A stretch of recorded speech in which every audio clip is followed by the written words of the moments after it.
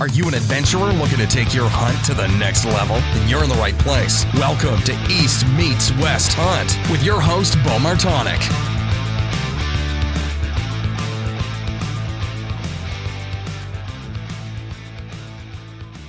All right, welcome back to another episode of the East Meets West Hunt podcast. I'm sitting here in beautiful Warren County, Pennsylvania, with Jameson Curtis and Kelly McGraw. What's going on, guys? How you doing? Oh, not too bad, not too bad. Just had a great mule deer dinner. Yeah, and that was awesome. Again, Kelly, thank you for that. Turned out good. That dinner, it was awesome. It turned out real good, and kind of sitting here in daddy daycare, I guess. Yeah, little girl's sleeping. Yeah, so made the drive up here to hang out with you guys here this evening after a really wet day, I guess, in Pennsylvania here. Yeah, I took the day off of hunting. Yeah. Painted the living room instead. Yeah. Look good? Yeah, it does look good. I forgot you said you were doing that today. Yeah. Yeah, that's nice. You said you were hurrying up to get finished up. Yeah. The plan was originally that we were going to come up after we were done hunting, but it was raining so bad that decided to start a little bit early. So you were pushing it, right? Yep. But yeah, so I'm glad to be up here. It's like I said, your house is in a pretty awesome location back in the woods here. Yeah, pretty blessed here. Yeah. That's cool. So before we get started here, let's start with you, Kelly. Just kind of give a little bit of a background on who you are and kind of why you're sitting here. Other than it's your house. Yeah. Let's see. I grew up here in Warren County. Went to school in Warren. I'm a lineman now here for Penelec. I mean, we're here to talk about hunting, so I'll just say, my grandpa got me into hunting, I don't know, back when I was probably 9, maybe, I think is when he started taking me out with him. As soon as I was of age to hunt, he stopped hunting. And I'll be honest, since then, I've kind of it's been on my own. I remember before I was 16, when you're not allowed to hunt by yourself, he would be like, I'll watch you from the window, go out through his property. And so, yeah, I've been definitely learning a lot in the last 17 years, something like that. Getting old. Yeah, getting old. No, but yeah, hunting's my passion. Have a wonderful family here, wife and 2 kids, 4 and almost 2, so life is busy, that's for sure. Oh, I can real imagine. Busy. I can only imagine because I'm not experiencing it. So well, you saw a little bit of it tonight. Yeah, I did. Yeah, the wives are gone and you guys are bacheloring it tonight, but not really because you're daddy daycare. And well, like I said, it's what's the date today? October 27th. 7th? I think so. So, I mean, we're doing it tonight, but they're going to be doing it a lot here in the next couple weeks. So, yeah. I hope they enjoy themselves tonight. That's for sure. Yeah. That's funny. So, let's get into you here, Jameson. You can take a drink if you want first. Oh, okay. I grew up in Sugar Grove, Pennsylvania, Warren County.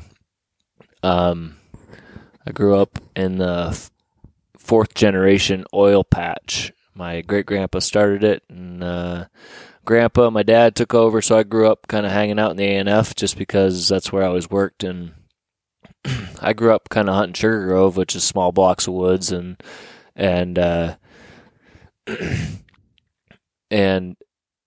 really small blocks of woods, a lot of hunters, a lot of Amish, and not a lot of mature deer. And I grew up kind of working in the oil patch, and every time we'd be out on the lease roads and stuff, you'd see a monster buck. And it wasn't until I was, what year was it, Kelly, when I first hunted up at the reservoir? It's probably 2013. Yeah, 2013. So I said, we started hunting out west, and we started to learn of the adventures of hunting out west, and how awesome it was just to be in a remote area and to be in deep, and just the feeling of that adventure. And so then I started taking the wave runner in up at the dam and to the remote areas up at the reservoir, thinking I was getting way back in when I could have came in from the road on the other side and probably cut a lot of time out. But it was all part of the experience. But I had my pack and my climber on my back, riding the wave runner across the dam. Pretty stupid stuff.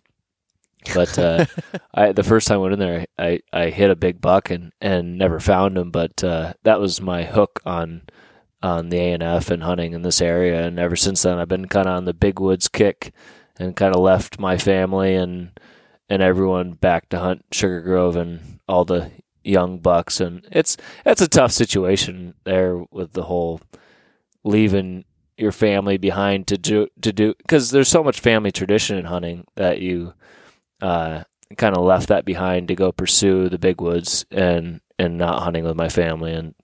And I won't get too deep into hunting just yet, but yeah, that's been my life. I learned everything from myself. I don't come from a long line of very successful hunters. My dad was a hunter, but I wouldn't say he was on to mature deer all the time. Yeah. So that's kind of been Kelly and I's adventure the last few years, is just trying to learn mature deer and learn where they bed and where they hang out. And it's been a good ride so far. We're learning a lot. Still struggling, but we're learning. Yeah, it's always a learning process, that's for sure. Like your intro was better than mine. Well, you talked more about your family, Yeah. which is lame. I kind of felt like I went straight to hunting. Yeah. That's usually what I do. That's why my wife's always mad at me. Yeah. No, I thought that was a pretty good intro, Kelly. Oh, thank you, Bo. Thanks. So you got to build him up, or otherwise Yeah. he'll be down the Yeah. rest of the podcast, you know. He's got a comeback coming. Don't worry. Yeah. I'll be waiting for it. But yeah, so, and the reason I guess that I'm up here with you guys is back in 2014, I believe, I'd found a video of yours online that was recommended to me called Pursuing the Allegheny. And before getting into kind of that whole video, and we'll talk a lot about it, but kind of what Jameson was talking about here with taking the wave runner in across the reservoir and everything else, was hunting big woods. And I'd never seen anybody else produce a video, especially of the quality you guys did on hunting big woods, Pennsylvania deer in the Allegheny National Forest. And that was cool to me. And after that, I started following along with the rest of your guys' videos under your company, Wild at Heart. So do you guys kind of want to get into what Wild at Heart is and why you kind of started producing these videos, and the quality of it is like I said, is top notch? James pointing at me. Yeah. Come back. Let's see here. Wild at Heart, where did it begin? Backcountry intro. Yeah, well, I think we can go even further than that. Like, yeah, I guess, yeah. That was our first year ever hunting out west, right? Yep. So let's go even further than that. James and I are the same age from different schools in the same county. Like in high school, we weren't friends. We were kind of from rivaling schools, and so we weren't friends. We probably looked at each other like point guard on the opposite basketball team. Like, look at that guy, thinks he's cool, But I can remember one day being down playing softball, of all things, in college at that point, and James, for whatever reason, came up to me and asked me to go hunt Ohio with him. Yeah.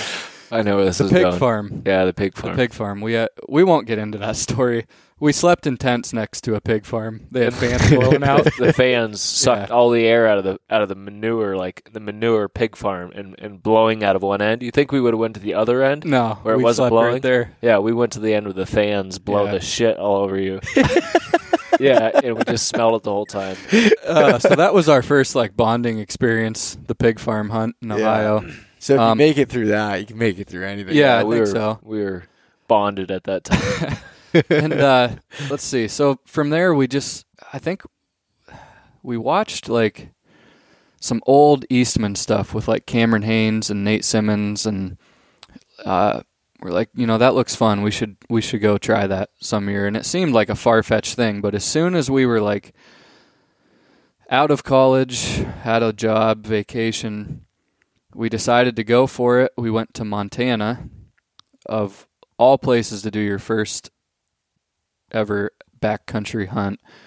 Right outside of like the Yellowstone border, thick grizzly country. Like we had no clue what we were getting into. And we actually took cameras with us for whatever reason. I don't know why we thought we were going to like make a good film of it. Yeah, I don't know. I don't know what we were thinking. Yeah. But yeah, so we went on that hunt. We got some footage that actually some of it turned out pretty good.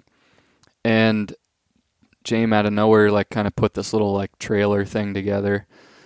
So I think like from the filming standpoint, that's where that all started. Like he put that together. We put it online and some people were like, "Oh, that's pretty cool." Once you get that little bit of like people liked what you did, then maybe you want to like try and get better at it. And I would say is from the filming standpoint, that's kind of how Wild at Heart grew from that hunt, I would say. It also, Wild at Heart, we get our name from the book Wild at Heart, which like prior to these hunts, I think us reading that book, which I would recommend to like any man out there and woman. Who's the author of that book? John Eldridge. Okay. And it kind of like transformed both of us, as Christians and just the everyday guy that we are. And where was I going with that? Just with the name as far as yeah. So that's where we got our name, I guess. And that's just kind of, if you read that book, like maybe you might know what I'm talking about a little bit more. It's just like the adventurous side of a man and how a man's wired and like wanting to take risks and just things of that nature. So after that first hunt, we were really hooked on that style of hunting, adventure hunting, and maybe not like doing things, how everyone else is doing the mainstream says you should do things or whatever.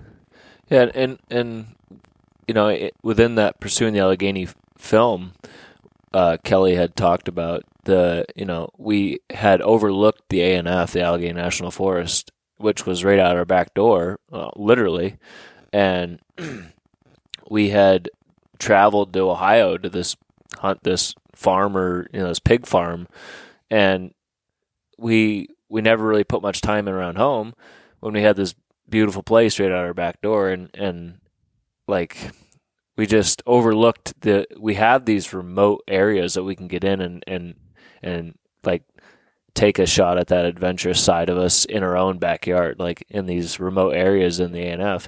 And that's what we started out doing is hunting these remote areas. Half the time we didn't even need to drive an hour or to take a boat trip across the reservoir or to hike 2 hours into a stand when we could have done it right at our back door and hunted a lot closer to home. But at that time, that's what we were looking for. Like we were looking for something different. Like everyone else is just parking by the road and walking in 100 yards and hunting right by the road. Or hunting like food plots and food stuff plots. like it's that. all like mainstream hunting, like everything you see in the magazines, like the, set your stand here, wind direction here. It's like, it's if it was only that easy as they make it look in the whitetail magazines. But so we just said, let's try something different. Let's go out and camp in the mountains of the ANF and try to hunt whitetail. And then we just started filming everything and throwing it all together and made a little Facebook page and post stuff on Vimeo and got some followers and some pat on the backs, and it kind of just grew from there. And it's been growing ever since until maybe last year. It's been a little stagnant, but family life and work, has kind of slowed it down a little bit. But we're still passionate about it. Yeah. Just trying to become a little bit better hunters, more successful hunters, efficient hunters, I guess, before we start strapping on the cameras again. Efficiency is a big thing when there's two of us. So for us to produce a film, one of us is sacrificing, like your personal hunt time, which we'll dive into tactics and stuff later, but before we were hunting like the way we are now, it was a lot. You're giving up a lot because Yeah. you know what I'm trying to Well, say. Like, yeah, the year we killed bulls, you and I both killed elk. We didn't even have the cameras that year. yeah. So we filmed out west for like 2 years, didn't kill anything. We're like, forget the cameras. Let's just go hunting. And we came home with 2 bulls. So like, there is something to that. Oh, But- yeah, but, for like, sure. 'Cause, I mean, but we'll get into that kind of story. But you guys wouldn't have been able to. Oh, baby monitor's going on. No, that's my dog. Oh, that's a dog. Yeah, that's my dog. He's in the basement. You could tell you're not a dad. I know. The wolf's howling. Oh man, that's funny. Anyways, where I was going with that was you guys killed those 2 bulls, like you said, within like 8 seconds of each other. Or something It was crazy it like was, that. I would say within 30 seconds. Yeah. Yeah, it was. So if someone was, lugging around a camera at that point, it probably wouldn't have happened Oh, no. that way. you No, know? it wouldn't happen. No. So- I would have chucked the camera to the ground and been shooting that bull. Yeah. And it wouldn't have been on film anyway. So, trust me, killing comes first before the camera. Yeah. Some people might say different, but for now, for us, it's all about being successful, and Yeah. we'll get there someday. But Yeah, but like I was saying though, with the films that you've done, like I've watched all of them, and like I said, Pursuing the Allegheny hit home with me first because at the time I hadn't been out west yet or anything when you were producing the other films, but it was cool. If anyone kind of wants to see big woods Pennsylvania whitetail hunting and taking it to another level, like I said, using boats and camping and everything else, that you can take that adventure side that you were experiencing out west and bring it back east, and that can be had in any of the states in the Appalachian region. Yeah, absolutely. And it doesn't have to be Pennsylvania. You don't have to go all the way across the U.S. to do that. In the western states, you can find time to do that. Even with you guys have busy lives right now. You have really young kids and wives and everything else. It's not as easy to pick up and do these extreme adventure hunts. Yeah. But although you do that too, but We find time. yeah, that's cool. So, all right, then I guess before we go a little bit further, where you said on Vimeo is where you guys have all your films at? YouTube and YouTube and Vimeo. Okay. yeah, Vimeo. Yep. We've been trying to put more on YouTube just because That's where people are. Yeah, Vimeo, is Vimeo better quality? Is that why, or what's? I think YouTube stepped it up. I think, they used to be better, but Yeah, I think it's pretty it much doesn't. all the same. I think anymore it's 1020 HD, Okay, yeah. 1080 HD. Yeah. I was saying because I've always watched your films on Vimeo, but I didn't know you guys have them on YouTube now as well. Yeah. Okay, cool. Well, yeah, like I said, definitely as far as from the whitetail standpoint, Pursuing the Allegheny, and then I can't remember the names of some of the other ones, but Consumed by Passion was a Western film that was Predestined was your black bear hunt. Yeah, we had a black bear film. Did you watch that? The yeah, black that bear? one's awesome. Yeah, it Yeah. turned out pretty good. You're in Pennsylvania. Yep. That was cool. Yeah. With the bow. And then Let's see. that was it, wasn't it? No, we have that Hunter's Credence. It's like a little short film we did last year. Yeah, and did you had a couple of them entered in the Kuyu Film Festival, didn't you? Yeah, that was Consumed by Passion and Predestined. Yeah. Okay. Yeah, I remember when those were in that festival there. That was cool. So, all right, let's kind of dive into the whole Western hunting scene here. So, how many years have you guys been kind of going out west? This was our 9th year. Oh, really? Yes. Wow. Yeah, we're getting old. Jeez. I don't feel like it though. No, You not at feel all. younger every Yeah. day. Yeah. I did. Well, I try to avoid that. Wait till you get to my age. Yeah. I don't like that mentality. No. I want to hunt the mountains until I'm like 70. Yeah, I'm Yeah. gonna be packing out bulls for my grandkids. Yeah. Well, I just saw a post today from Dan Staten, who I've had on the podcast, from Elk Shape. He had a picture of a guy. I don't know if it was a family member of his, but a 72-year-old guy packing out an elk, and he's like, "I want to do that when Absolutely. I'm 70." That's awesome to see. I mean, I don't like when people say, wait till you get my age. And, well, not everybody eats, fast food every day and drinks pop, or soda. Yeah. Take care of your body, exercise regularly. Mule deer meat and Southern tier. Exactly. You know? This is a mean combination for longevity. Joint health. Yeah. Anyway, sorry to No, you're good. take you off track there I don't even remember what I was saying. about longevity. No, just taking care of your body. Yeah. Staying active, eating healthy, and that's. I mean, my goal is I want to live till I'm 100, whether or not it's going to happen or not. But I want to be in shape enough to be able to hunt the mountains until I'm old. Yeah. If I can't hunt the mountains, I don't know what I'm going to do. I mean, hunting the mountains in itself should keep you in shape. Yeah. Take care of yourself, Well, too. I think that's why you and I stay in such good shape year round, is because every year we look forward to that Western hunt, and and that's motivation to get to the gym and do a stair climb or do some mountain tough workouts or something like that. Yeah. So Yeah, it's a year-round process. It is. mean, it's literally a lifestyle when you start doing those, type of hunts, because no matter what, whether it's from a planning phase or whatever, and I work out year-round, maybe different stages on, what I'm doing for it, but so that you you feel so much better, you have more energy, everything else, but also to prepare for the hunts. And I mean, you get the arguments all the time from people, you don't need to be in shape to kill an elk, and I believe that you don't, but it definitely helps a hell of a lot Can't more. hurt you. And no, can't make it harder for you. That's for sure. I mean, how many times have you said up when you're up on the mountain, said, "Man, I wish I was in worse shape today." Yeah. You don't. Well, I don't know how many times that you and I have been just like almost beat up physically. We've been on a 17-day hunt, and then by 2 weeks in, you're hurting physically, and we're in good shape. Can you imagine if we weren't in good shape when we were on those hunts? We would have went home on day 7. Yeah. Being in Or shape earlier makes a than big that. difference. It does. Yeah. Big time.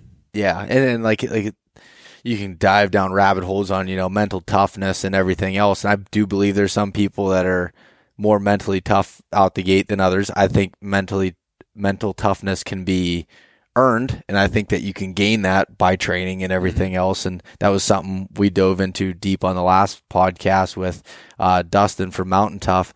But so some guys can grind it out, I guess, is what I'm getting at with being a little out of shape. But I know for me personally, if I was out of shape in the mountains, I'd be like, all right, let's go get a cheeseburger. And Well, I think there's enough mental, you get so many mental downs when you're hunting the mountains that if you had a physical down with a mental down, you would want to quit a lot quicker. A lot sooner.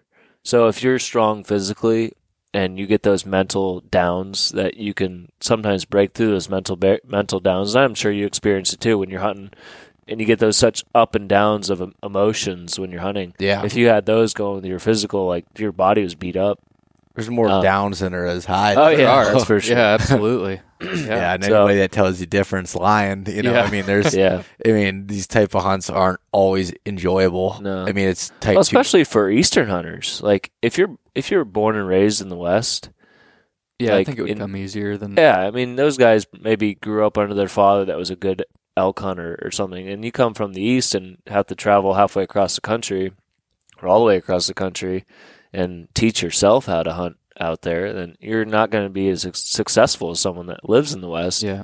And you're less likely, a lot of times to kill, and then just that being unsuccessful sometimes makes you a little bit... I think, too, looking at the mountain, where we're from, we have mountains, but they're not the mountains that are out there. So I can remember when we first started going out there, getting in a couple miles and having to go a few more miles and looking up at a mountain and being like, there's no way I can get up that thing. You know what I mean?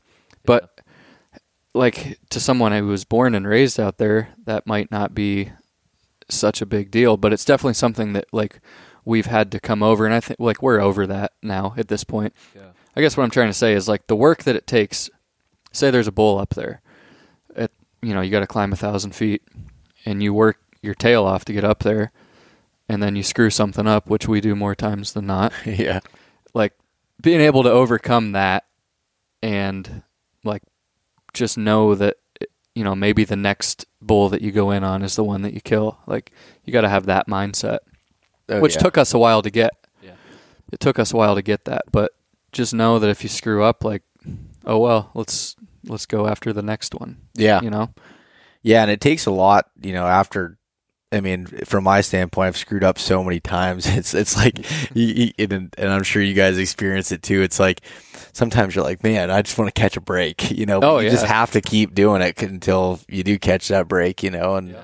And you know, when your preparation and everything finally meets up with a little bit of luck and it works out for you. But yeah, I mean, when you mess up, it's hard not to think, like, after working that hard, after all the preparation, you get a good opportunity and you screw it up. Like, it's hard not to think when you're sitting on the mountain all by yourself, like, why is this happening to me? You know what I mean? Yeah. It's hard not to think that. Yeah.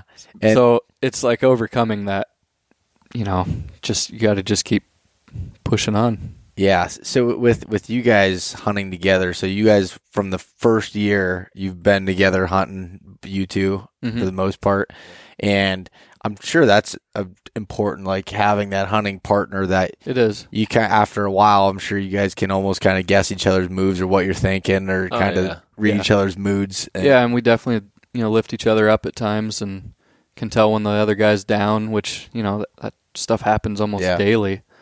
Yeah, Jameson did say he is the mood booster. He is the mood booster. I will give him that title. He is. Just hearing it was kind of self-proclaimed. I don't get too many pats on the back from Kelly, but I'll take that one. Yeah. Thank you, Kelly. You're welcome. Yeah, I mean, I just try to stay positive, and I know Kelly does too. But you know, when you're this passionate about hunting, you just get down. That's just what happens. Yeah. And it's almost just a part of our life and how serious we take it. And not just Western hunting, but whitetail hunting around here too. And Kelly's already kind of off to a rough start with our whitetail season. It's still early, and the better part of our season's in November. But you know, Kelly's already kind of. Yeah, I mean, a few years ago, I know I would have been like really down and frustrated at this point. I've had some good hunts this year, but honestly, you know, something we can talk about later. But like I've just been struggling to be consistently on bucks. I know a few years ago I'd be down and frustrated and being like, what the hell, I'm not going to kill a deer.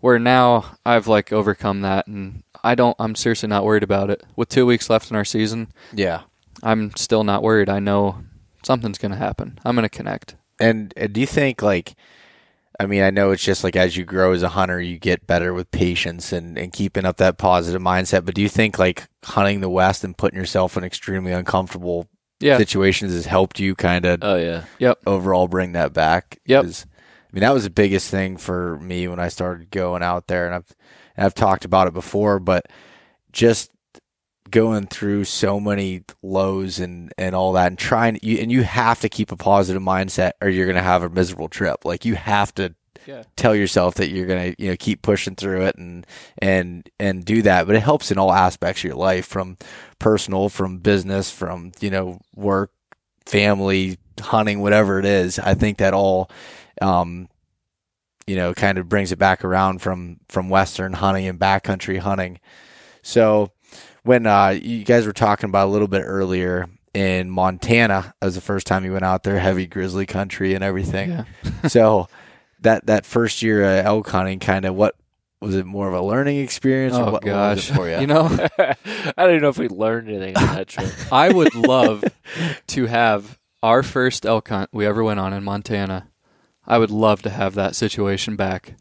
Like, oh yeah. I mean, it's hard not to look at it as like God just like, that was his way of hooking us.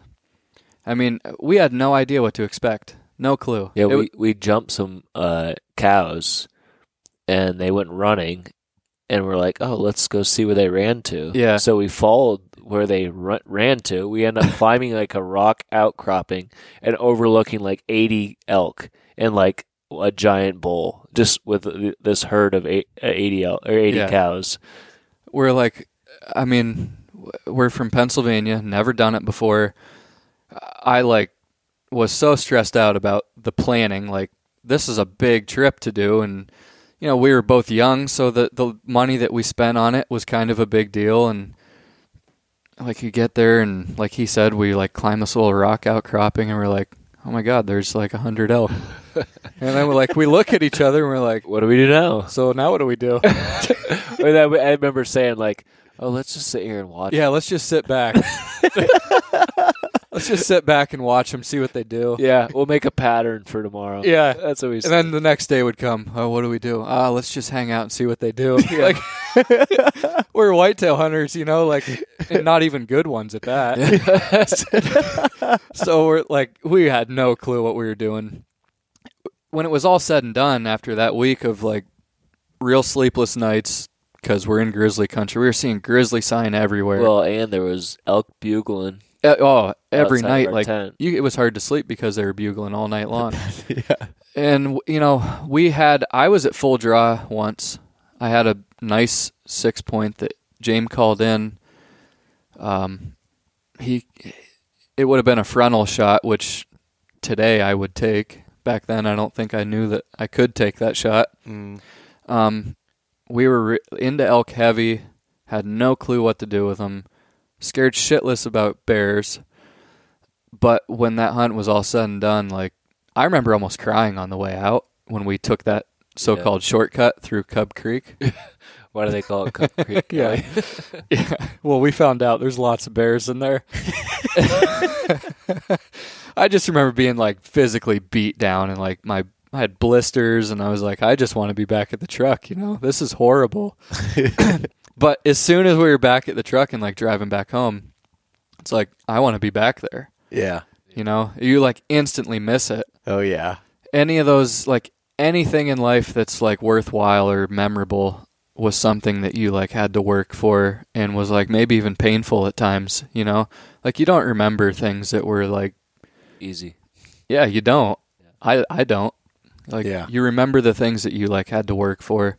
Yeah, And- that's the stuff that builds character. Yeah. Yeah. I remember we get home from our trip, and I'd text you like that next day, 364 more days. Yep. Yeah, so like from the the Western thing, that trip definitely hooked us, like without a doubt.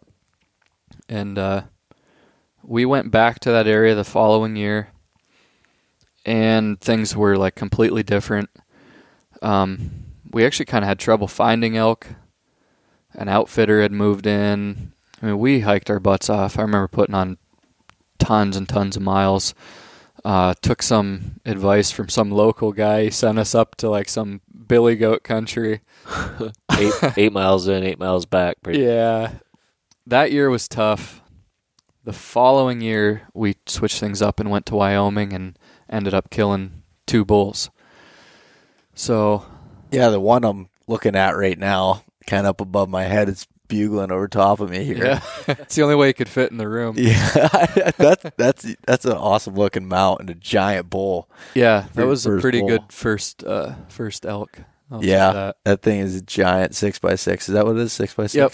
Yeah, that's cool. So how did that story wind up? You guys were telling me over dinner a little bit about it, but kind of go through that process and kind of what you felt after 3 years of working your ass off and all the training and preparation to have that happen. That was one of the coolest hunts I'll ever experience. Yeah. That hunt right there. Yep. And we were saying earlier about like sometimes things do come easier. Like that hunt was a planned like 14-day. We had 14 days to hunt, and we shot those bulls on the 3rd day. Yeah. I'm not saying we didn't work hard in those 3 days because we definitely did, but like That was one we had coming for us. Yeah. Like, that was yeah, yeah. that was a fun hunt. Yeah, that was a God give us a gift on that one. Yeah, For so sure. let's see. The day before we killed those bulls, we split up in the morning. It was the first time we'd ever hunted this area, and we just wanted to kind of each go our own way, see if we could locate elk. We both got on elk. Sorry, James, but I think James missed a bull that morning, right? It was a long shot. You had your pack on. Oh yeah, 80 yards. Yeah. Back on. Yeah. Not a very high percentage shot. Yeah. And I was at full draw on a young bull. He was like about to run me over. So we met back up later that day and we're like, all right, we both found elk. We kind of knew where they went. We split up again that night, I believe. We slept in different spots on the mountain. Met up midday the next day. James was like, that herd's hanging out down in here. We set up our tent, kind of off the backside, I think with intentions of doing the old, well, let's just wait them out. Let's just see what they do type thing. And as it got closer to dark, that bull that you were just talking about looking at, we were watching him, like kind of getting a glimpse of him in the timber, bugling, wallowing. And James actually said, like, there was a saddle off behind us.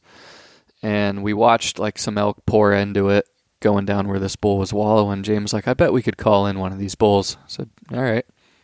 And so we, like, went towards that saddle. James stayed up top. I dropped into the saddle. And he was, like, we couldn't see each other. He let off some cow calls and breaking some branches and stuff, and it wasn't long when the bull that you killed came through the saddle, and I was at full draw on him. He was like 20 yards, and he just never quit moving, I should say. And like I let down, I was like, you've got to be kidding me. Like, once again, we're not going to kill a bull. Well, like, he went up the hill to where James was calling, and looking back on it, I heard you shoot. In the moment, I don't think I thought anything of it. Oh, yeah. Like, so I'll hand the story off to you at that point. Yeah, so that bull come crashing by me about 30 yards, or not even 20 yards. He was running full speed, so I drew back on him, and he was standing there broadside as I stopped him with a cow call, and I drilled him, heart shot, lung shot, something, and he didn't go very far. I heard him crash. Well, right after that happened, I heard the herd bull that we had been watching. I heard him bugle. I'm like, you've got to be kidding me. There's still a chance that we're going to kill this thing. So I let out some more cow calls and I think I broke a couple more sticks just to make it sound like that little satellite bull had come through and was getting in on the action. And I heard that bull bugle again, and he was really close. And I'm like, man, he's got to be right by Kelly. And then Kelly. Yeah. Back to you. Yeah. So I'm going to back up a little bit. After that bull went through, I'll be honest, like, I was feeling down. I was like, you got to be kidding me. I'm not going to kill a bull again. And, not much time had passed, like less than 30 seconds. And this big bull had like a certain bugle to him that it was, I don't know, we had kind of, we had listened to him bugle. He probably bugled how many 100 times in an hour frame, like time frame. So when I heard him bugle, I was like, oh my gosh, that herd bull's coming. Like, he's so worked up about that satellite bull possibly getting this cow that was actually Jameson. He's like not going to let this happen. Well, I had like let my guard down after that bull went through and like left my cover. So I'm like stuck in the wide open. It's like, oh my goodness, the bull bugled and just pops up over the ridge. And I, like, honestly, looking back, I couldn't believe what I was looking at. He keeps coming. I remember drawing back on him at like 8 or 10 steps. And I think he might have caught me drawing, but Didn't you say that that's when I made a cow call? Yeah. And because he picked you out. He did pick me out. But then as soon as I made that cow call, he turned. He turned his head and I drilled him at, like I said, 8 yards or something. Man. So at that point, I didn't know James had shot a bull. James didn't know that I had shot a bull. And I think some time went past, maybe like 5 minutes. Yeah, probably 5 minutes where felt like an hour. Yeah. We were just kind of settle down a little bit. letting things settle, and then like James comes over the top of the hill and he's like fist pumping. And then I start fist pumping. Like I thought he knew that I killed, and I like, we didn't know what. Yeah, we were trying to figure it out. So like James comes down and he's like, did you kill a bull? I was like, yeah, did you? He's like, yeah. So I remember like throwing hats. Yeah. Like, we were pumped. We freaked out. Yeah. Oh, and it was like Outdoor Channel stuff, Yeah. Like we were like Michael Waddell in it out there. Yeah. Got him. Making Crushed a scene. him. Yeah. Right down the garden path. Yeah, making a scene on the mountain. But it was 3 years of hard work. Yeah. It finally came together for both of us within 5 minutes. yeah, it was pretty wild. And That's insane. like it didn't take much time to figure out like, like we're 4 miles from the truck, and we have a lot of work ahead of us. 2 bolts out. Yeah. Yeah. Neither of us having, like, cut up a bull before or packed it out or caped a bull. Like, this was all fresh to us, and we had to do it twice. Like, that was a pretty, I mean, I'll never forget that next 36 hours. I mean, we shot those bulls like right at dark almost. We decided to find yours because you watched yours crash or heard yours crash. Yep. We went and gutted yours out, took some pictures, and we just gutted his. We didn't cut it up at that point because I didn't hear my bull crash or anything. So we gutted his, propped it open, went and found mine. Let's see, we quartered and deboned, caped my bull. I think we were done at maybe 4 a.m. Yeah, it was. We hiked back to our tent. We slept from like 4:30 to 6. Woke up at 6, went and cut his bull up. We packed his bull out in one trip with 2 of us. You packed the whole bull out in one trip. Yep. Hiked back in. Oh, we did that bull too. First bull. Yeah. We hiked crazy. back in after that. Let's see. We had to split my bull up in 2 trips, I believe. Because we had camp too. Because we had camp too, yeah. But it was 36 hours of nonstop. 3 round trips, right? Yeah, 3 round trips, getting everything out. And we only slept like 5 hours the next night. Yeah. Yeah, it was, like we were saying earlier, like those times of suffering and hard work, that's something you'll just never forget. And that's where all that physical work, time in the gym, that stuff pays off. It does. Yeah. You can actually crawl out of your truck and go get a burger rather than be so sore you couldn't move when you get back, you know what I mean, into town or whatnot. But Yep. Man, that's crazy. I didn't even think about when you guys were talking about earlier that, then you have to pack them both out. And it's your first time doing that. And I'm sure, was that kind of overwhelming as far as, all right, like I've watched videos on how to cut this up. Well, that's all we had done. Yeah. And, I mean, James had killed an elk prior to that in his family. He's been around elk, but I know for me. Well, we never cut them up or nothing. We'd pick them up with a hay baler truck and take them to the Mennonites, stab them, butcher that. You know what I mean? It was all, ranches and stuff like that. It was all private stuff. So. Okay. I just remember walking up on them and being like, I'm used to looking at deer, whitetails around here. Like, that is a huge animal. Like, where they lay is where you take pictures. You don't prop them up.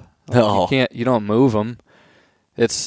When we were cutting them up, you debone the one side, and then it takes both of us to roll them over, and that was overwhelming. Yeah, I bet. And 2, knowing, I know, like with my bull, I knew I wanted to mount it, and I had never caped anything out in my life, and at that point we were about out of knife blades. I was using a dull Leatherman blade.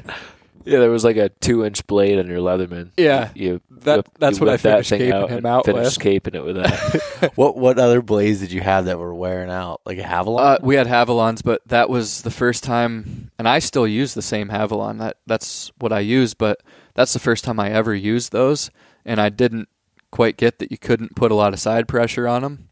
So I was going through blades like crazy. Snapping them. Snapping. Okay. Yeah. And then he kept slicing his fingers. Oh, yeah. I was getting pissed. I was like mad. I was like, Kelly, stop cutting yourself. Like, we're 4 miles from my truck, and then we're another like 100 miles from anybody.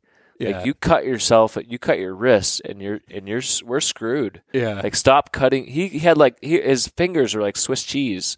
He had holes in his fingers. I had my middle finger, I think it was on this hand. Actually, like, there's a little scar right there. I was taking the back strap out, and I was holding, like you do, prying it, and I stuck my Havalon right through the tip of my middle finger. Like, I don't know, you can see did that. It's not a big scar, but you can see it was mark. like, it was bleeding bad. Yeah, but you stuck yourself a few times. I did. And I was getting mad. Yeah. I was seriously getting mad. I was like, you have to stop cutting yourself. Like, this is stupid. Like, this, we're just too far from anybody. But yeah, we wasted a lot of blades and a lot of. Yeah. I don't even think I packed a Havalon. I think you had the Havalon. I think I remember I had a couple like not easy to buy off Amazon or something. They were just like cheapos. Yeah. We went through those pretty quick. Yeah. Oh, that's funny. That's funny. So did you have like cooler space and everything for two? We did. We planned on killing 2 bulls. Yeah, we planned on it. Don't ask me why. Were you was this in grizzly country also? No. Okay, so this was not. So It was our bit... first hunt outside of grizzly country, and I couldn't believe how much better hunters it made us. We actually hunted till dark. Yeah. So Like, we would get out of our tents before the sun was up. I don't blame you. Yeah. That's funny. Because I was wondering, because you said Wyoming, I was like, a lot of Wyoming is grizzly country. Yeah, no, we were outside of it. That's really funny. But so at least when you're cutting it up till 4 a.m, you weren't looking over your shoulder Yeah. and getting worried about it. I was still looking over my shoulder, but I don't know why. Yeah. Well, You're just in the mountain. Well, you're in the mountains. It's dark. It's a foreign place. You know what I mean? Yeah. And that was like our 3rd year in the mountains. So Yeah, it's not like we were experienced yeah, by any means. I mean, you definitely get used to it, but there's a fear factor in just being on something that's new to you and being remote, Mhm. and you got to overcome that stuff. It helps you to become a more successful hunter, but Yeah. fear is definitely something you could go into a discussion about, and conquering fear, and Yeah, it definitely plays a big role in how successful you are.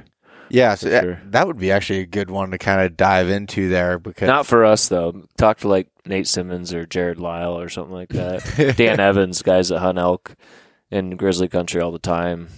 Yeah.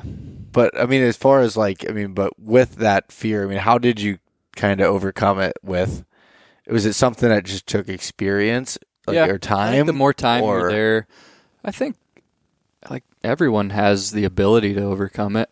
I mean, is it something you just kind of got to say, like, I got to do this to get through it? You have to talk yourself out of it for Yeah. sure.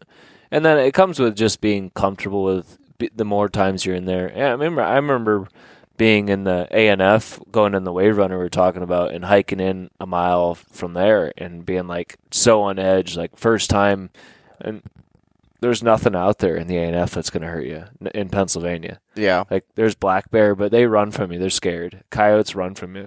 Yeah. Like we're the dominant Black Panthers, though. yeah, So, but the more time, Sasquatch. the old mountain There's lions, Sasquatch here. the Warren County famous mountain lions that are out Pennsylvania there. mountain lions. Pennsylvania mountain lions that are Yeah. crawling around everywhere. But the more times you're in there, like now, it's just like, I've been in so many times back in there, you don't even think about it. Oh, like bears, black bears around here, I have no fear of anymore. Yeah. And I'm not saying that's a good thing, Yeah. but actually today, I was just going to say, today you had a good right in my backyard, this is a pretty good story.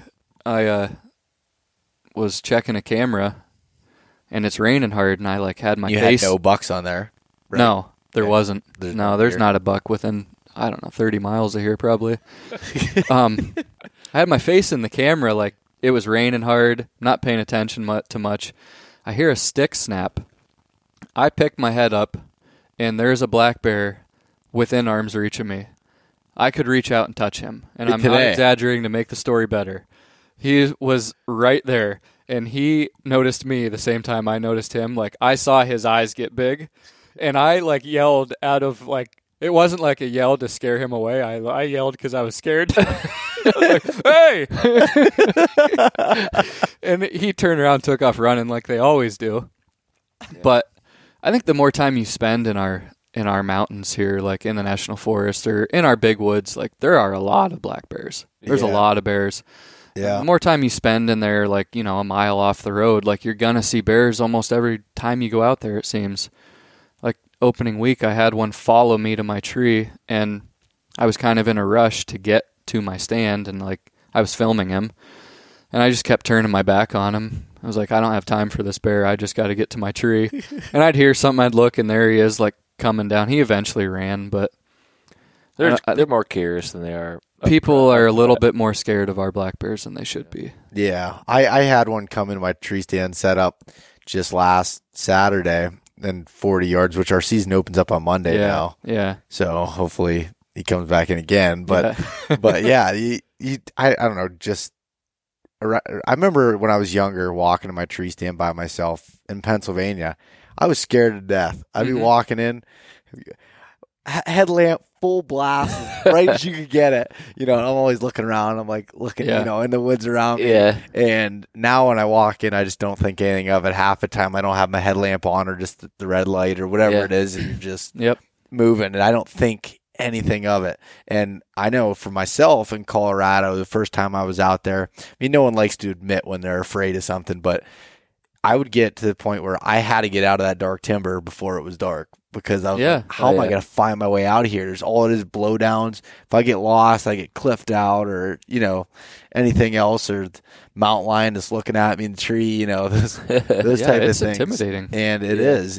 But now, I'm not saying I'm still 100% comfortable with being in some of those blowdowns after dark, but you get through it and just take your time, figure it out, and you just can't panic. Keeping your head clear, and it's easy to get all messed up in your head and start panicking. But I know, what was that 2 years ago now in our Colorado deer hunt?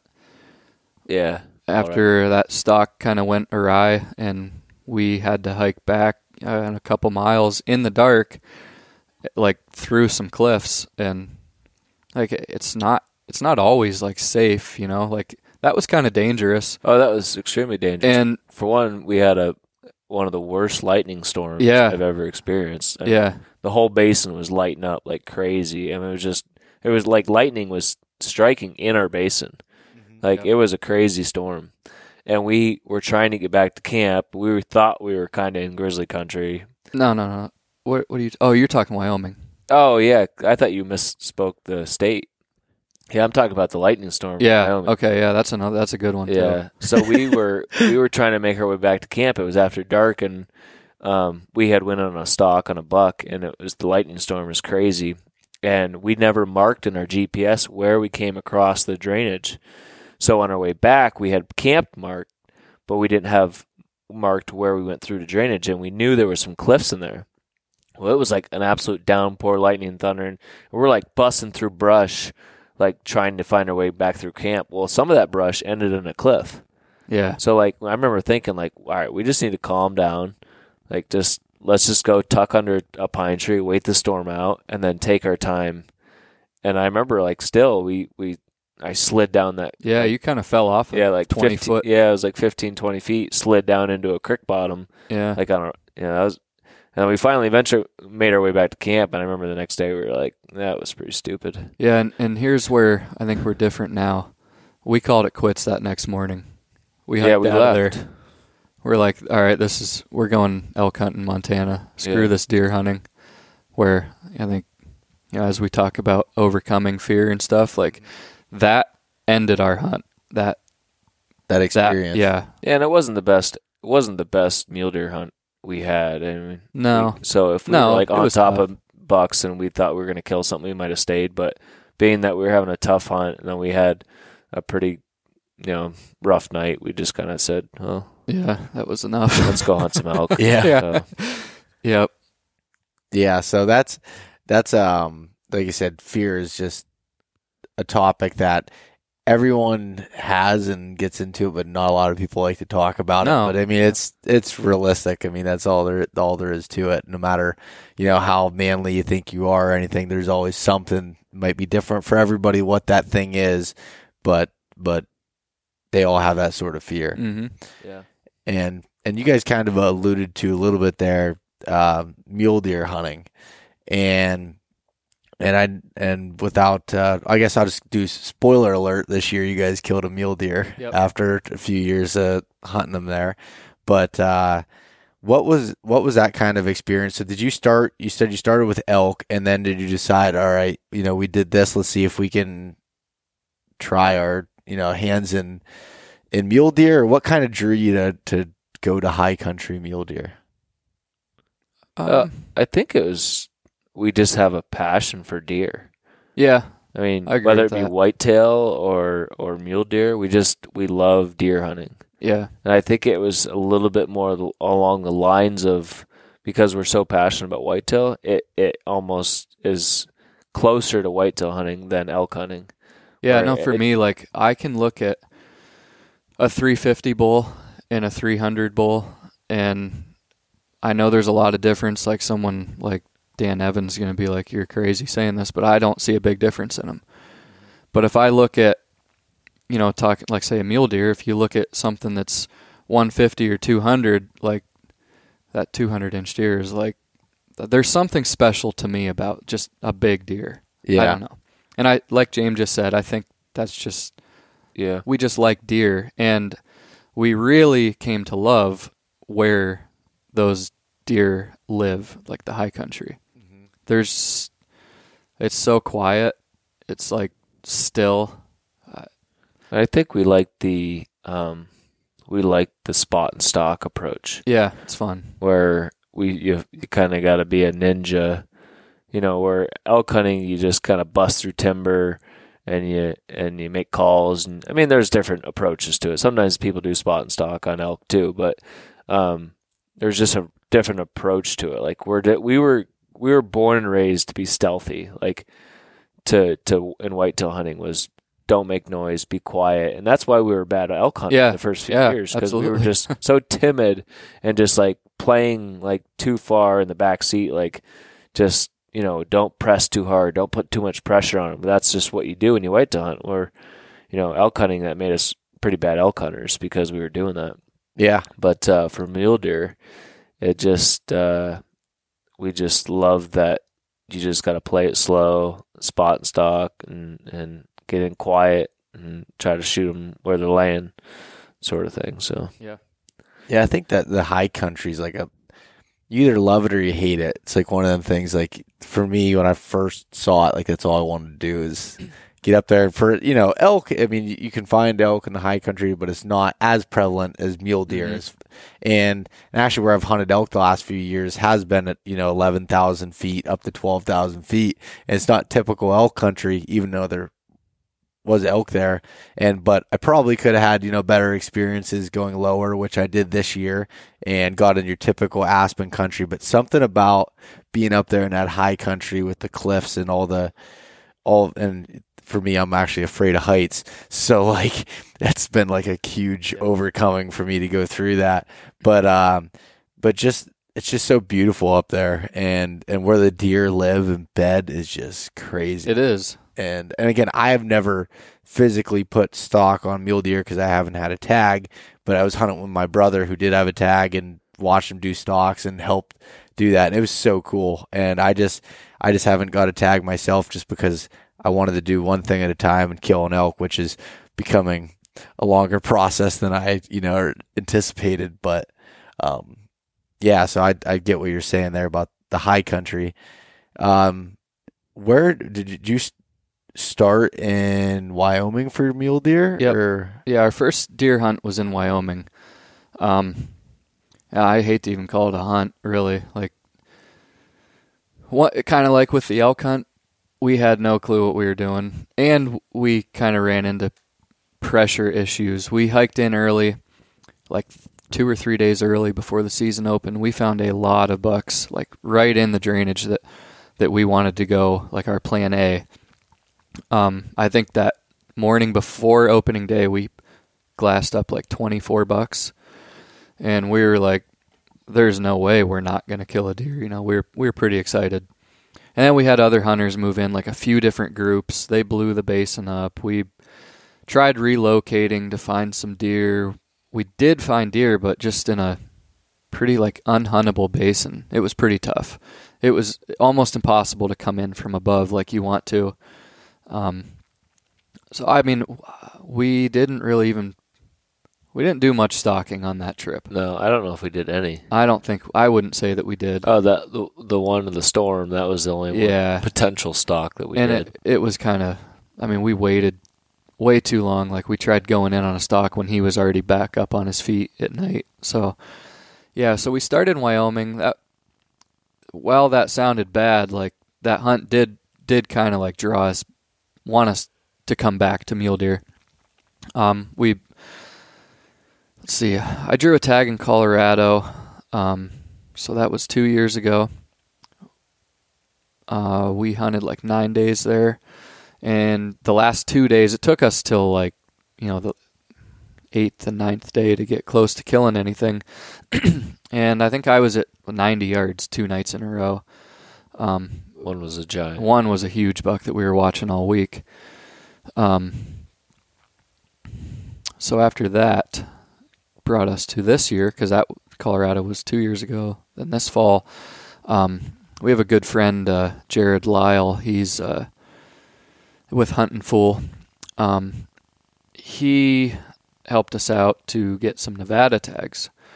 He thought he had hunted elk in Nevada, central Nevada, and killed a big bull the year before, and he was like, hey, you guys should go here. I saw a lot of deer. We ended up drawing a tag that wasn't exactly in the area that he hunted, but we were excited nonetheless. So, so this year was Nevada, and Nevada was cool. Did you both draw tags? In Nevada, we did. You did? Okay. Yep. We saw a lot of deer. Not too many big bucks, actually. And I'm not saying they're probably there. We covered a lot of ground, did a lot of glassing. Yeah. And we saw a lot of deer, but we just felt like there should have been more mature buck than there was, and we just didn't see it. Which ultimately led to, which I'm happy that it happened. Like, I'm not saying we're trophy hunters. Like, we're not good enough to be trophy hunters, but everyone wants to kill the big buck. Yeah. The buck I killed this year, he was a young deer, but us not seeing any big bucks kind of like led to, well, here's this group of young bucks bedded less than a quarter mile from us. Like, I think one of us should try and do this.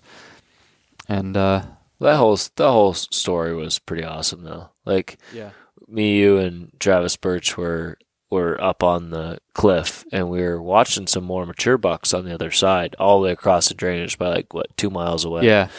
And these younger buck were kind of working below us, and we said, we started reminiscing about when we were younger and we shot bucks with our rifles or our first bucks with a bow, and they were all little 6 points, little 4 points or whatnot. And we were just kind of going back to the first bucks we ever killed and how cool that was to experience that drawing first blood when you're, and we had never killed a mule deer before. And then Kelly, I think that was when you said that you kind of got a little fire under you, and you said, I'm going to go kill one of these bucks. Yeah. It was just like, we got to start somewhere. I mean, we've never shot a buck. You can't let these young buck walk by you and go expect to kill a mature buck. You know what I mean? You got to start somewhere. And so then Kelly dropped in on him and ended up putting a good shot on one, and that was pretty cool. We watched the arrow fly through the air from up on the cliff, and it was. So the plan was I dropped around to there was a little knoll that they were bedded on the backside. I dropped down this creek drainage to get up above them. James and Travis were up top, and once I got above them, I was going to glass up. They were going to give me hand signals whether the deer had moved or not. Well, I get to the top and I'm glassing. I see them, and I'm standing there. I'm kind of doing this, waving my hand, and they're not looking at me. I'm like, I don't know what they're doing, but I see they're still looking where the deer are. So I'm just going to keep moving. And I was just kind of shadow hopping, little juniper trees, and ended up seeing tines, antler tips, just above some brush. And I took one more step, and they fed out to 50 yards, and I put a good shot on them at 50, and so when I shot, James, the reason they weren't giving me hand signals is they didn't see me. Somehow I got in there. Yeah, you got in a lot faster because they couldn't see you for where you dropped down. They couldn't see you, so you made a lot quicker ground than we thought you were gonna. Yeah. So we went and grabbed a snack out of our packs. We were pretty hungry. And we were eating snacks, and then we came back and said, let's go see what Kelly's doing. So we came back, and he made up a lot better ground than we thought he was going to. And next thing you know, we see an arrow fly through the air. And they were looking through the spotter. Yeah. We saw his arrow, and the buck split real fast. They kind of took off running. And I said, I think he just shot. I think I saw an arrow fly. And then this ninja steps out from behind this tree. And he popped out of nowhere. Like, we didn't even see him. It was pretty cool. That's crazy. And then we saw him put his hands on his head and got him on the radio, and he said he drilled it. So it was a pretty cool experience. Yeah. It was awesome. Yeah. That sounds like it. That sounds awesome. Like I said, I've never put a stock on anything besides the whitetail tonight. But like just I mean, as far as like in the high country, that whole experience and trying to figure out how to get in on them when they're bedded in a location for a reason. Yeah. To escape danger. Their whole life, 24/7, they're trying to get away from danger and predators. To be able to get in that close and make it happen, that's pretty sweet. You know what I've noticed about spot and stock? One thing I like is I don't get as nervous as you do if you're sitting in your tree in the rut and here comes a big buck like out of nowhere. You know what I mean? Yeah. You're more in tune with like everything that's going on around you. Like, you're in control. You're making the moves. And I think that, like, you don't get caught off guard. Yeah. Because you're always focused on that. You're like, And the whole time you can sit there and talk yourself out of your excitement. Yeah. Like, if you're getting close, you're about ready to kill it, you can calm yourself down. Or like, it's a lot different than it's grabbing your bow. Yeah. And, like, you got 20 seconds to make it happen. You know? Other than and you're flying through. There's my shooting lane. Yeah. Your adrenaline's through the roof. Yeah. Stop. Yeah. And that when you were cutting up your buck, I went in on a buck across the basin, and I was really close to killing a good buck on the other side. Yeah, you spent like 5 hours in some rocks. Yeah, I laid on the ground for 5 hours. They would get up and feed, and I'd move a little closer, and they'd lay down. They'd get up and feed, and move a little closer.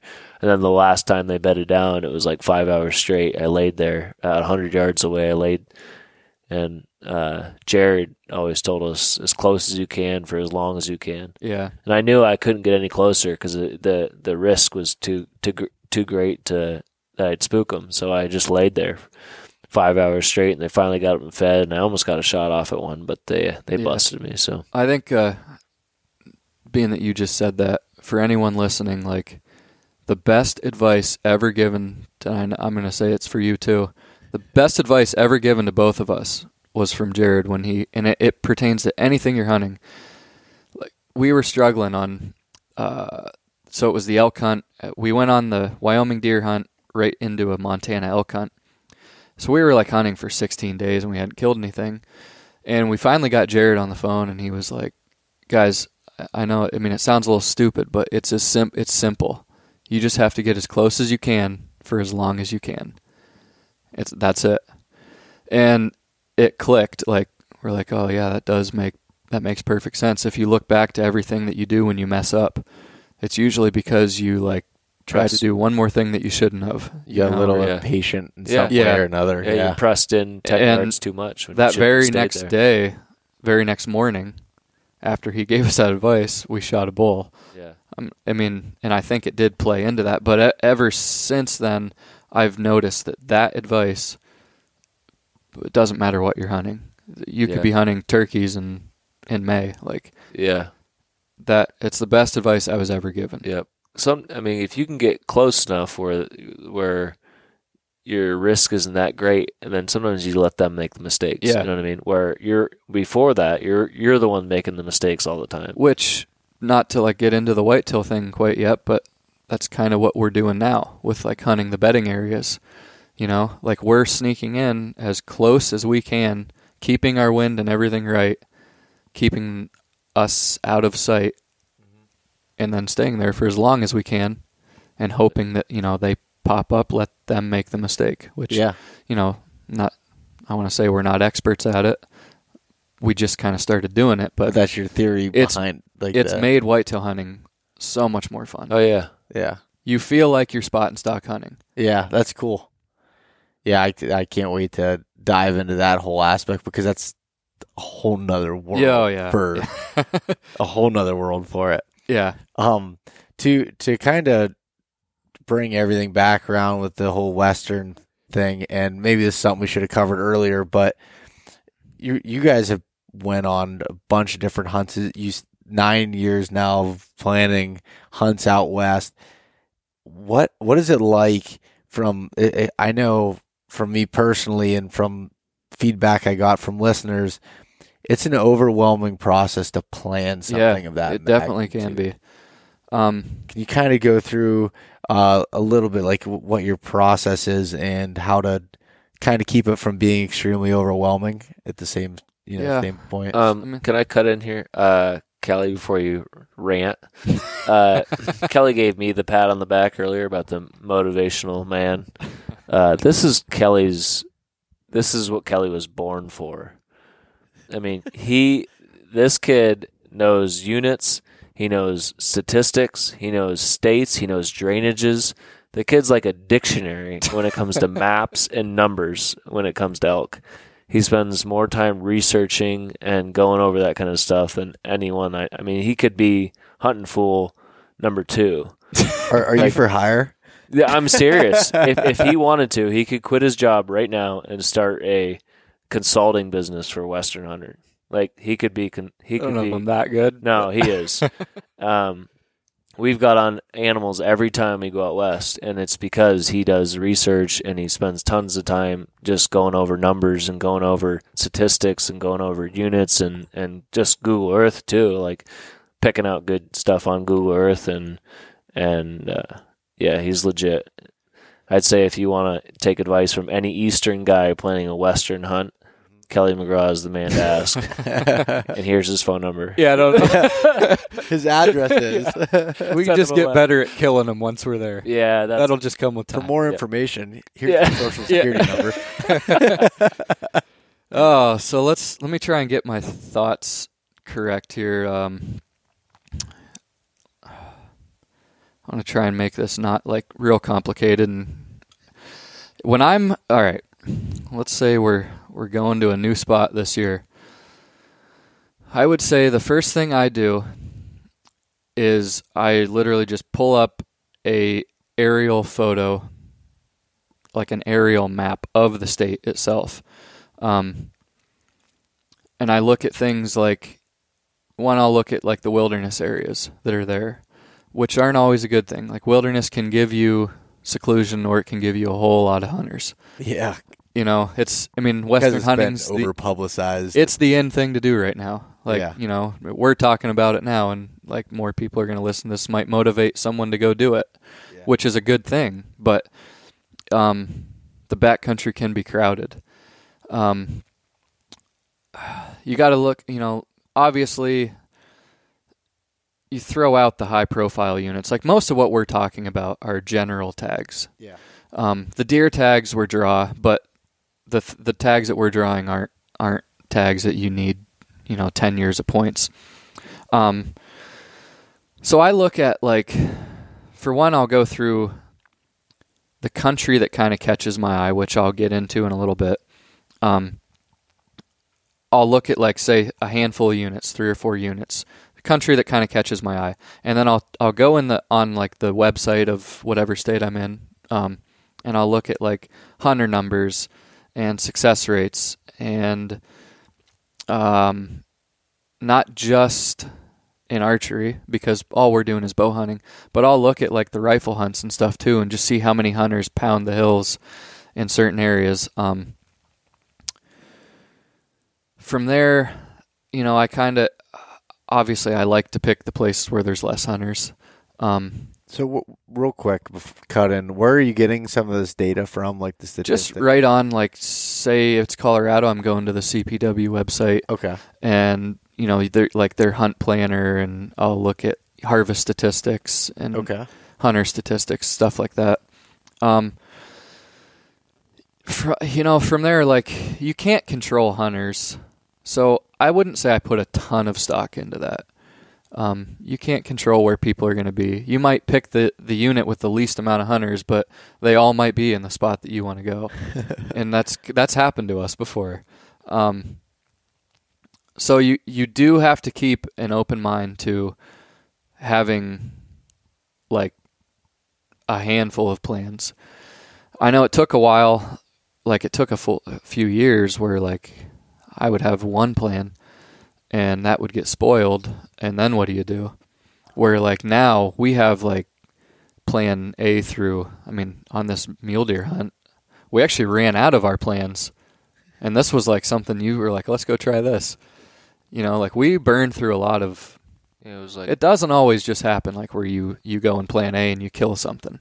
Most of the times it doesn't. I guess like when it comes to actually choosing the area, you got to look at like what we're hunting. So let's just talk about elk. Like, you know, it's, I don't want to like overcomplicate it. It's kind of simple, really. Like elk need food, water, and cover. Elk do like benches towards the top of the mountains. You know, like we've kind of learned that. I like things that are broken up. I don't like a bunch of timber. Like I don't like huge chunks of timber. I like things that are broken up. Like my favorite thing to look for is like meadow timber, like finger ridges, where you're gonna have timber on one side, meadow on the back. Yeah. And like big sections of that, I guess, where like if you burn up one drainage, you can pop over to the next one and find more elk. I think you just have to find what you like to hunt, things that you like to hunt, things where animals are going to be, and just not be like afraid to. It really comes down to just saying, all right, well, that's where I'm going to go. Like, you're not going to, unless you know like a really good friend that's hunted the spot exactly and can tell you like, hey, there's bulls here every year. Like, it comes down to you taking a risk and going there and making the most of it.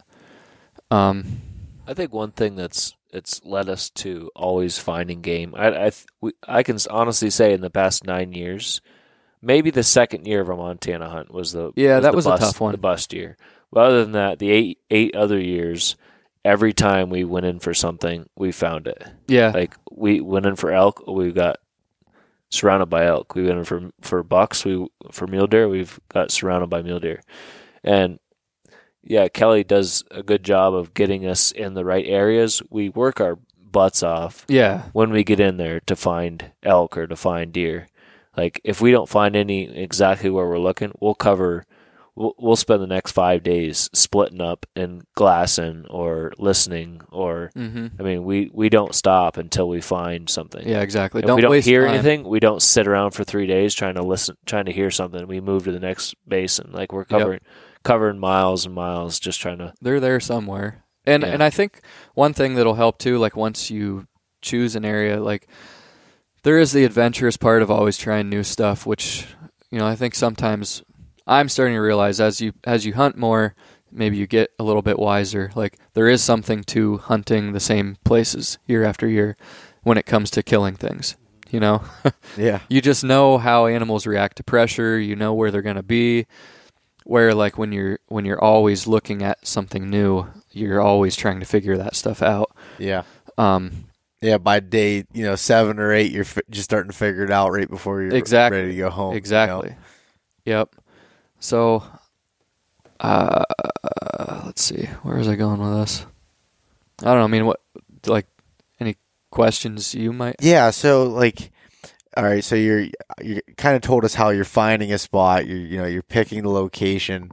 From a, I guess, logistics standpoint, at what point is it time to move on or go through to a different spot? I know you said, okay, say with elk, you're not hearing any bugles, or you're not seeing them, and mule deer.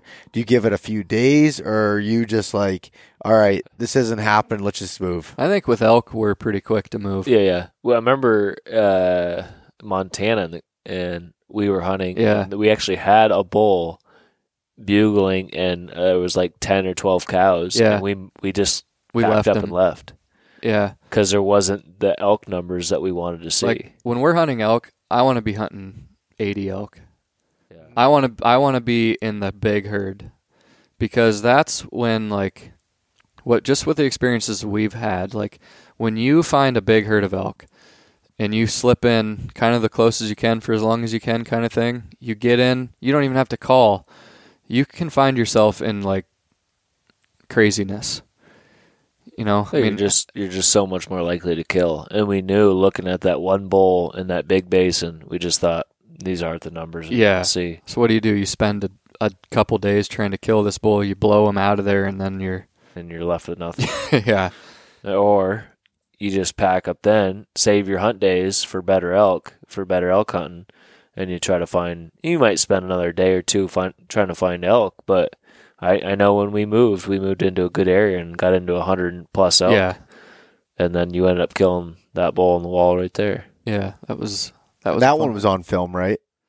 We filmed the recovery. Yeah. Okay. Yeah. Well, the hunt itself was on film. Yeah. We filmed every day of that hunt. That was like 17 days. We were taking turns filming and stuff, and we were going to have to pack out that day because we were out of food. And we were like, all right, let's just forget the camera this morning. Let's just both split up. We kind of hiked down this drainage a little bit. James went high, and I was like kind of side hill, and we just split up. I mean, within, I think, maybe 5 minutes of us splitting up, I was like, it was still dark, and I looked and thought I saw antlers. Pull up my binos. There's this bull with like 8 cows. I was like, you've got to be kidding me. There's a little ditch to my left, and I just kind of like snuck to it, hoping my thermals would pull down it, and just the same as that bull, like they walked to like 8 steps. Oh. I remember putting I had a 5-pin sight at that time. All 5 pins were on the kill zone. I didn't name. But there was probably 20 bulls that we were. Oh yeah. Plus more. Yeah. There was a herd of 100+. That night before was insane. Oh, we got into elk like crazy. But if we wouldn't have made the decision to leave that one bull all by himself, I don't think we would have ever been in that situation. No. That was pretty cool. We ended up packing out and running into a guy who let us use his wall tent. And that was much needed. Opened up his food pantry to us and let us use his hot showers and stuff. We thought we were in heaven. Yeah. After just packing out a whole bowl in one trip. And that was like 4 miles too. Yeah. Yeah. I think back to the planning thing, like, people want it to be perfect when you leave, like, because it's a big endeavor. Yeah. Especially if you're coming from Pennsylvania, but you just have to know that it's not gonna be. Like, it's not going to be perfect. You have to get that out of your head. You got to, you just have to go there knowing, it's not going to be as you planned. And if you want it to be a good hunt, you just have to keep working until you just have to keep pushing. Yeah. Until you find what you're after. Until your hunt's over. Exactly. And I think, while, I've been lucky to pick good places for us to hunt, more so that is what has led us to getting into good animals. Hunting is hard on the last day as you do on the first day. Exactly. There's no give up. It's keep pushing. Yeah, and cover ground. Yeah. Don't be afraid to cover ground. Don't be afraid to get 8 miles from the truck. If that's what it takes to find animals, that's what you got to do. Yep. Yeah, that's perfect. That's exactly kind of what I wanted to cover there.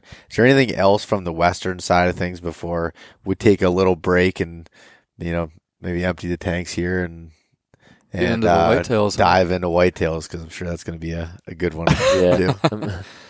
Anything I else? don't know. Yeah, actually, I just want to say, I hear people all the time tell me, oh, I want to, one of these days I'm going to go out west. One of these days I'm going to go out and on my dream hunt or whatever. I think sometimes I make people mad, but I'm always like, well, do it then. Yeah. Stop talking to me about it. Go do it. I don't know, you're only here once. You're only here for so long. And it's such a, I want to say it's a life-changing experience. It might sound a little cliche, but it is. When you get out there and you're remote in the mountains and you experience some of that western hunting, it's just it'll make a man out of you. It's in your blood now. Oh, yeah. Yeah. Once we did it that first couple of years, I remember thinking we're doing this every year. Yeah. If we don't do this, I don't know what yeah. I don't know if I'd be living if I know, I come out here. Sarah, my wife, has told me before, she because I think sometimes people are like, are you okay with him leaving for a couple weeks every fall? And she's like, Well, I know that he needs it. Like, Yeah. it's got to that point. Like, he needs to. It's just part of who he is now. Like, so I guess all I wanted to say is, like, if you're dreaming of going out west, or you're dreaming of going, I don't care where you're thinking of going, like, just go do it. Quit talking about it. Yeah, that's great advice. And again, I'm not going to go down a rabbit hole here, but if anyone wants to like listen to like a budgeting standpoint, I did a podcast, excuse me, with Matt Comment. He's from Pennsylvania region originally, and he lives in Virginia now. But he's done some like dream hunts, even sheep hunts and things like that, and talks about how to budget and put priorities. Go back, listen to that, plan for it, figure it out, and do it. Yeah. Put it on the calendar, whether it's this year or it's next year if you need a couple of years to save, but put it on a calendar, set goals, go ahead and roll with it. So I think that was a great way to kind of end that there. Jameson, do you have anything else to add, or do you want to just dive into whitetails here in a couple minutes? Yeah, let's do the whitetail thing. Whitetails. Awesome. All right, we'll be back, and we'll split this up into 2 parts, I think, and because I think we're rolling it an hour and a half already on the Western standpoint. So we'll have a part 2 for the whitetail. So, all right, thanks, guys. Thanks so much for listening to this episode of East Meets West Hunt with your host, Bo Martonic. For more great content and to stay up to date, visit eastmeetswesthunt.com, Facebook at East Meets West Outdoors, and Instagram at East Meets West Hunt. If you enjoyed today's episode, please review and subscribe, and we'll catch you next time.